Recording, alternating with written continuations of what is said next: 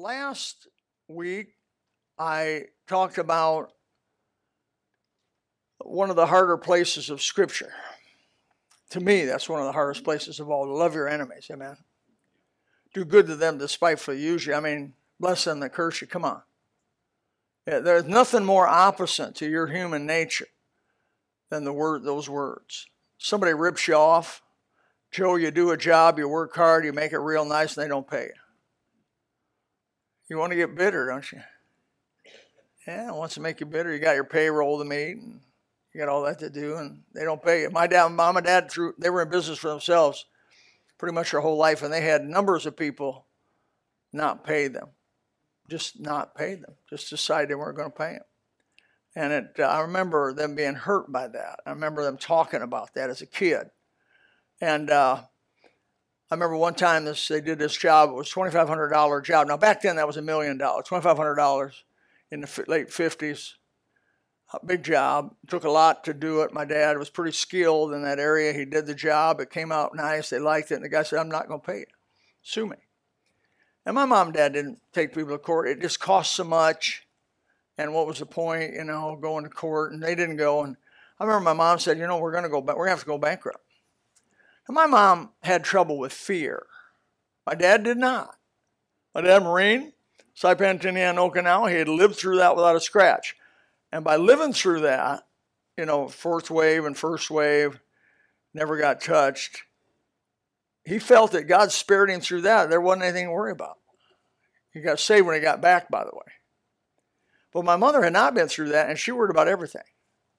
She just seemed like she fretted about just all kinds, and she verbalized it. And as a kid, you don't know how to digest all that, right? You don't know how to digest that fear.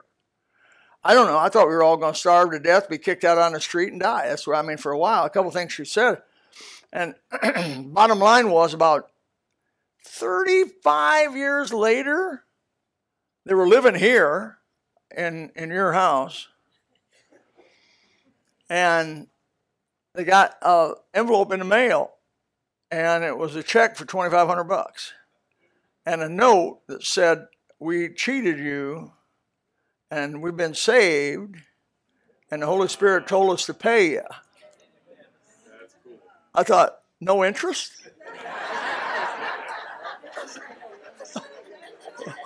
I guess God don't pay interest. That should at least double. But no, they cried. Then they didn't need it. But it was just the point of it. That somebody had gotten saved. And you really get saved, you get things right like that. You don't have to be told by a preacher to get things right. The Holy Spirit's going to say, now you cheated so-and-so, you stole this, you did that. You get all that right. He'll take you right back to all those people, and you'll get right about all that stuff, or you won't be happy. You'll be up at night, walking the floor. So God's ways are not our ways. You learn that pretty quick when you read the book. And so much so as I prepared about 3 hours this morning for a message tonight and left it at home. I mean, I didn't copy it off or didn't email it or didn't put it on a stick, which is what I do every time.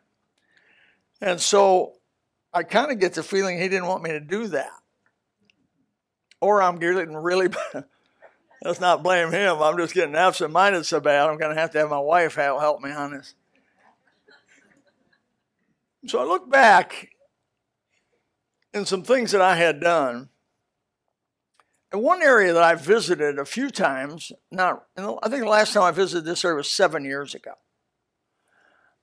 was the ways of God are not our ways. And really when you think about it, it goes hand in hand with what I did last week.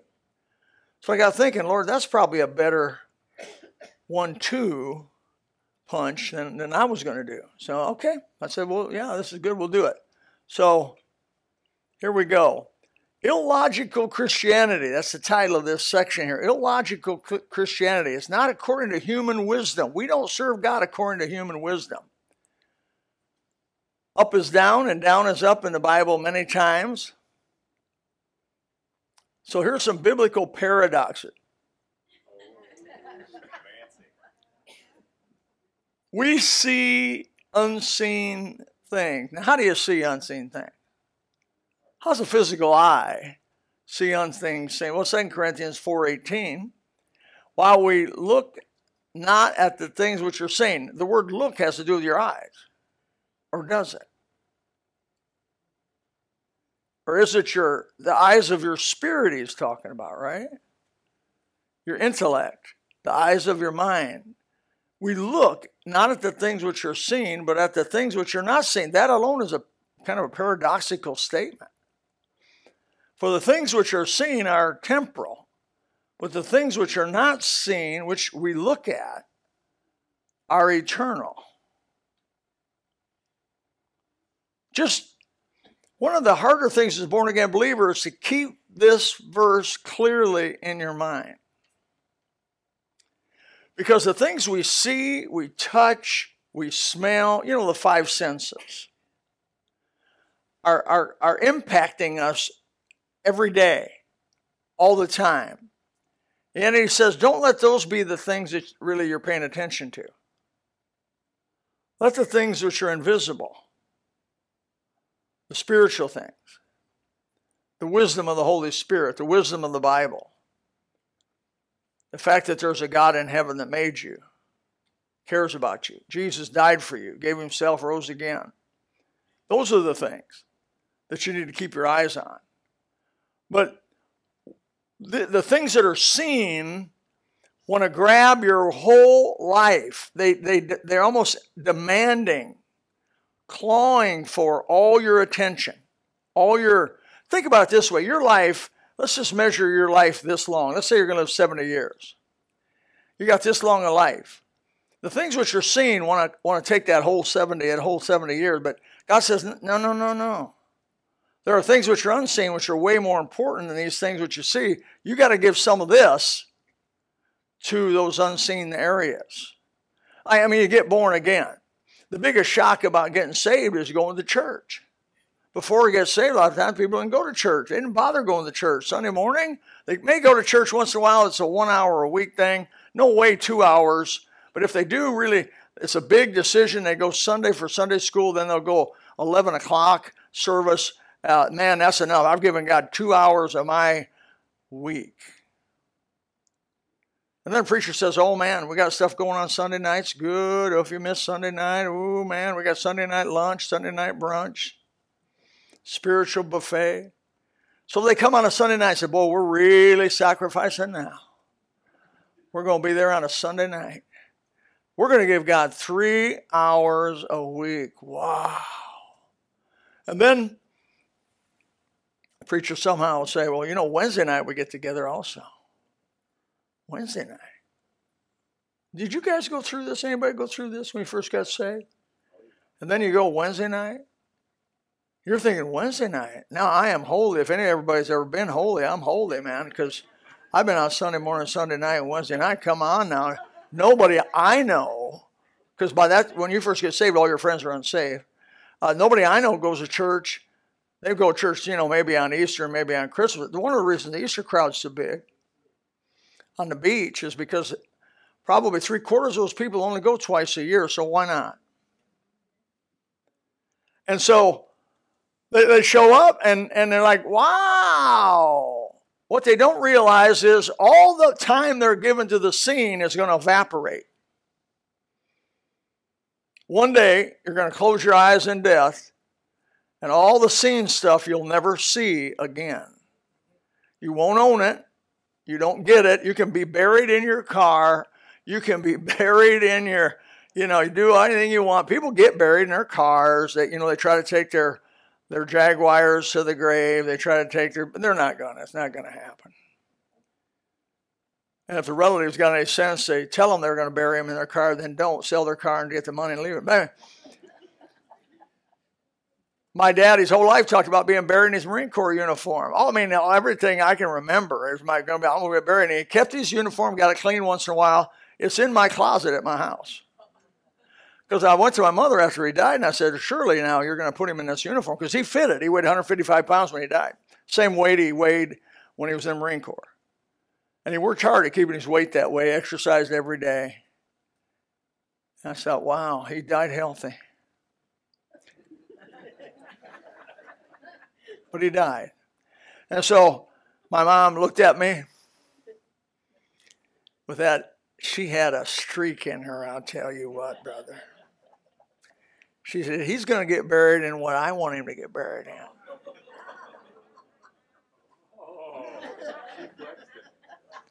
That's what I thought she was doing. He's told me pretty much what to do my whole life, but from here out, I'm making my decisions. You girls want to get free, don't you? No, right. But so she buried him in a suit and tie and whatever else, My brother and I, after she died, we said, we called the funeral home up here and we said, how much would it cost to dig him up and put him in his Marine Corps uniform? They said $1,500. I said, it ain't worth it. We're not going to put him in. Just leave him and it'll be fine.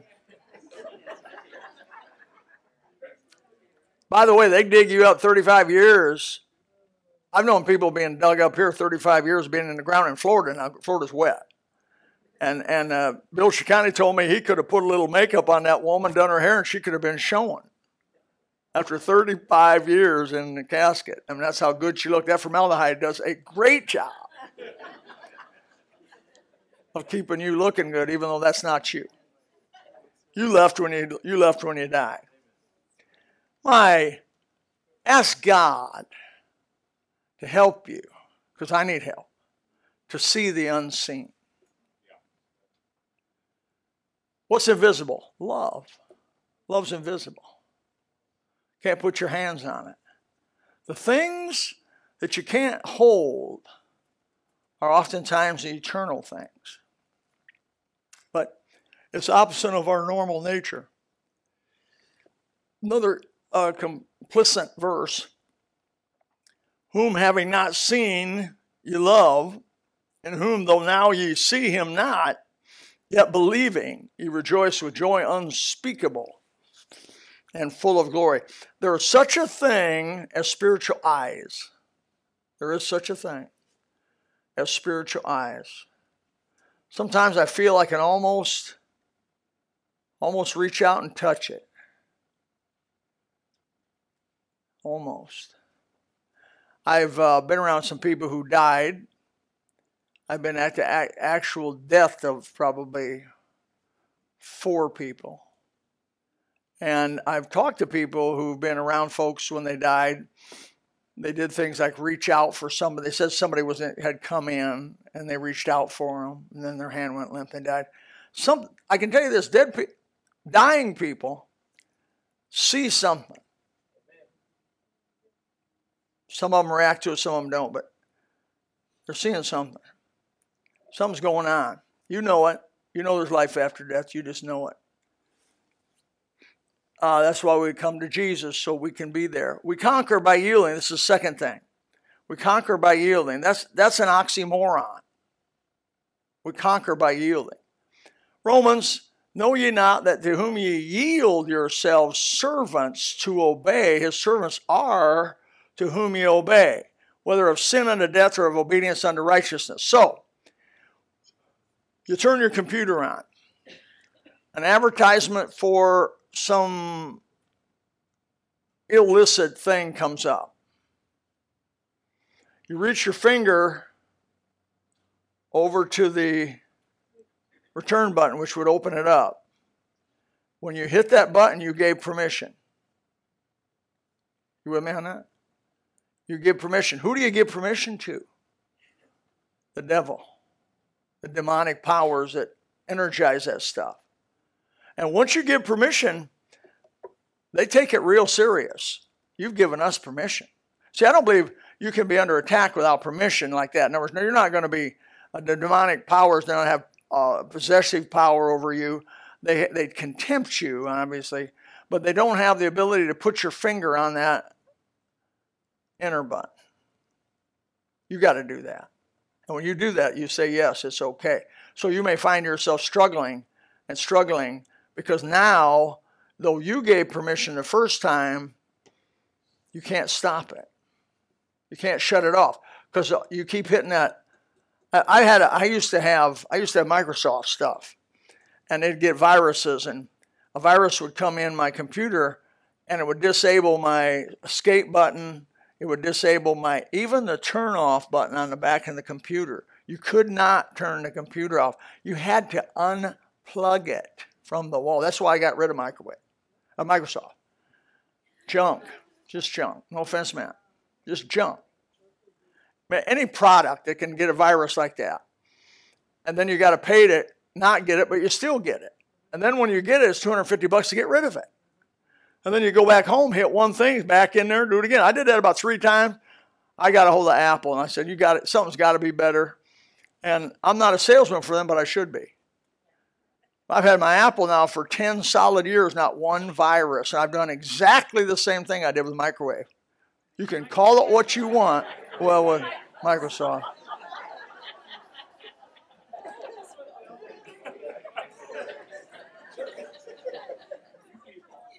I want to know why you enjoyed that. Roland, what do you think? They love it when I fail, bro. They love it when I fail because that makes you feel good. You're a rough group, I'll tell you that. I love you, though. So it says, "But God be thanked that ye were the servants of sin," which we were, "but ye have obeyed from the heart that form of doctrine which is delivered unto you, new information, which is doctrine, from the Bible, that Jesus died for you, was buried, and rose again the third day. And if you trust in him, he'll save you, give you the Holy Spirit." And there's so much other information. That new information is the off switch. Because the Holy Spirit will come in, and then you become more than conquerors through him that loved us. So then you get the ability to turn the power of darkness off. How? By yielding to righteousness. Being made then free from sin, you become the servants of righteousness. Do you see the paradoxes here?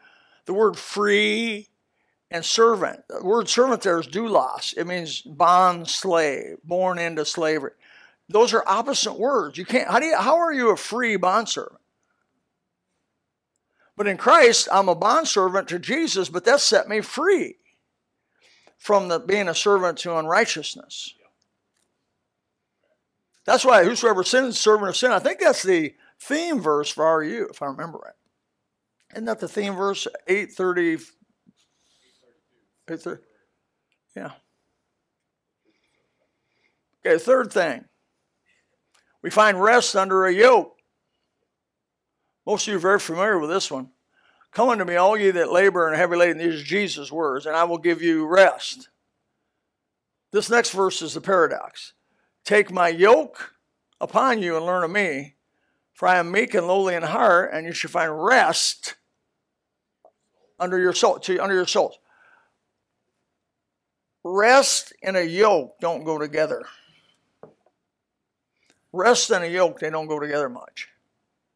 Yokes has to do with work. You put a horse or a cow or an ox or something in a yoke, it's about working. It's about pulling a cart, pulling something. It has really very little to do with rest. It has about everything to do with work. So what does this mean? Well, it says, sin has you in its yoke before Christ. And it's cruel. It's a heavy yoke. Look at people. Look at people. How they languish under the yoke of sin. They try to drink the pain away. They try to do cocaine so the pain goes away. They try to pleasure themselves so that their defiled conscience is somehow silenced. But you can't run from your conscience. At night it'll come back. So they take sleeping pills. Michael Jackson, I believe, I may have this wrong on this, but I'm close. If I don't have it exactly right, I'm close. When I had surgery, I had Propofol. I think it's called Propofol. It's a fabulous, fabulous substitute for full anesthesia. They don't put the thing down your throat. You breathe on your own. And when you wake up, you feel like $1,000,000. No throwing up, no nausea. So I requested it. An anesthesiologist fought me on it. This is just before I'm in the pre-op. The guy's fighting me. He says, no, we're going to put you under full. I'm just ready to put my clothes on and get out of there. And I'm like, no, you're going to put me on propofol because my surgeon said it was okay. So God bless him, his surgeon came in at that time. And I guess he must be the boss. So he told the guy, he said, no, you can put this guy on propofol because he's not fat. He said if he was 50 pounds heavier, we couldn't do it. But because he's lightweight, we can use the propofol. And we're using the propofol. And the guy said, okay. Use the propofol. And so they put me on the propofol, which I have no idea why I'm telling this story right now. What?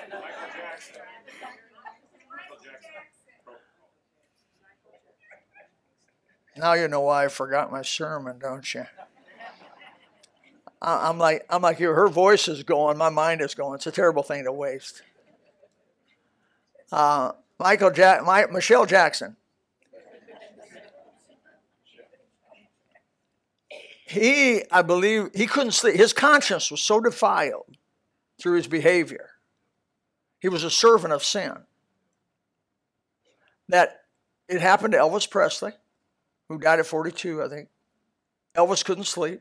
No more sleep. God takes their sleep away. I don't know if you take your sleep. Do you take your sleep for granted? I hope you don't. If you can sleep, that's a gift from God because you go crazy. So Michael Jackson could not sleep, so he hired a doctor to put him on this medication that they use for surgery. Now, they didn't name it. I think maybe they did name it, but put him to sleep. But when you're on propofol, they have to monitor your breathing. In other words, they got to make sure you don't quit breathing. If you quit breathing, they got to lighten your dose and bring you back out of it a little bit or whatever. It's a balance. Well, the guy got a phone call or so, went in another room, and Michael Jackson quit breathing and died. He was so tormented at 50 years old that he couldn't sleep. He had to take drugs of that caliber, intravenous drug, to sleep like maybe you sleep and take it for granted. The reason you sleep as a born-again believer is because you got a clear conscience that's been cleaned by the blood of Christ. The blood of Jesus Christ, God's Son, cleanseth us from all sin. He washes the guilty conscience away. He takes your sin away on himself and then gives you, in place of it, a clear conscience and a settled spirit to where you can pillow your head and you're not sitting there running things running out of control. You know, you can't control your mind like you think you do. It'll start running things by you. Now, I went for 2 years. God took pretty much my sleep away for a couple years. I mean, it was just really tough. And I prayed that whole 2 years, Lord Jesus, why? Well, what he was doing was teaching me the agony so I could have empathy on people who have lost their sleep. Because as quickly as he took it away, he gave it back to me. One day I went to bed and slept. And it was like, wow, crazy. No difference. No, and I never took drugs the whole 2 years. People tell me, well, you can take something about some Tylenol and you can take this, I said, I'm not doing drugs, because if I do drugs, I'm going to give drugs a credit. And I want God to do it. In 2 years, he gave me back my sleep. And so it was a beautiful thing, really. But I learned about losing your sleep. It's horrid. It's a punishment.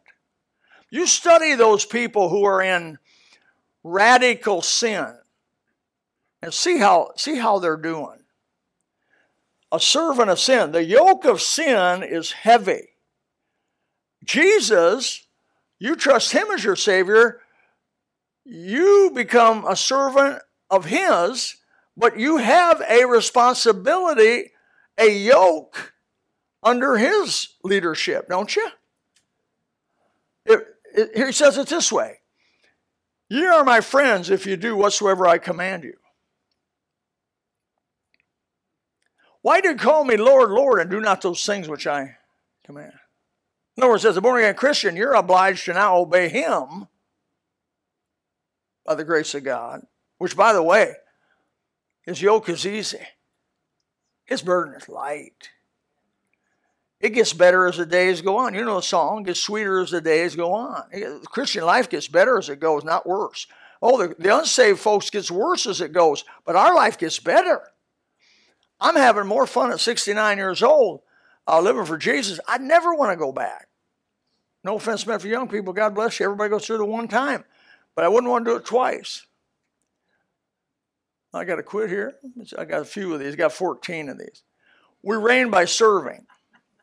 We're not going to make them tonight.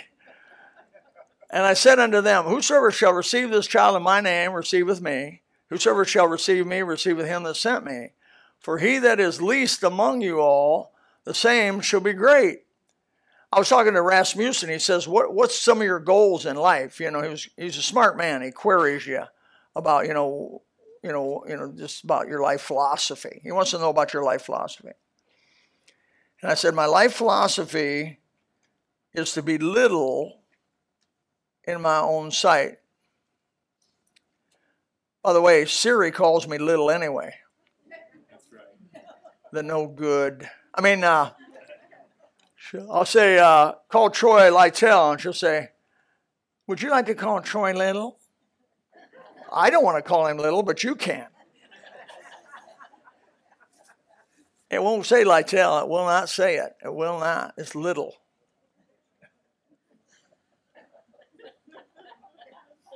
I still like Apple, but nevertheless, little. And I got thinking, well, maybe that's good. I need to be little in my own sight. You know, sometimes, you know what? There's three major sin groups. Lust of the flesh, and lust of the eyes. Now, lust of the flesh and lust of the eyes, typically young people struggle with lust of the flesh, lust of the eyes, big time. That's their demon. But as you get older, those things get less of a grip on you, hopefully.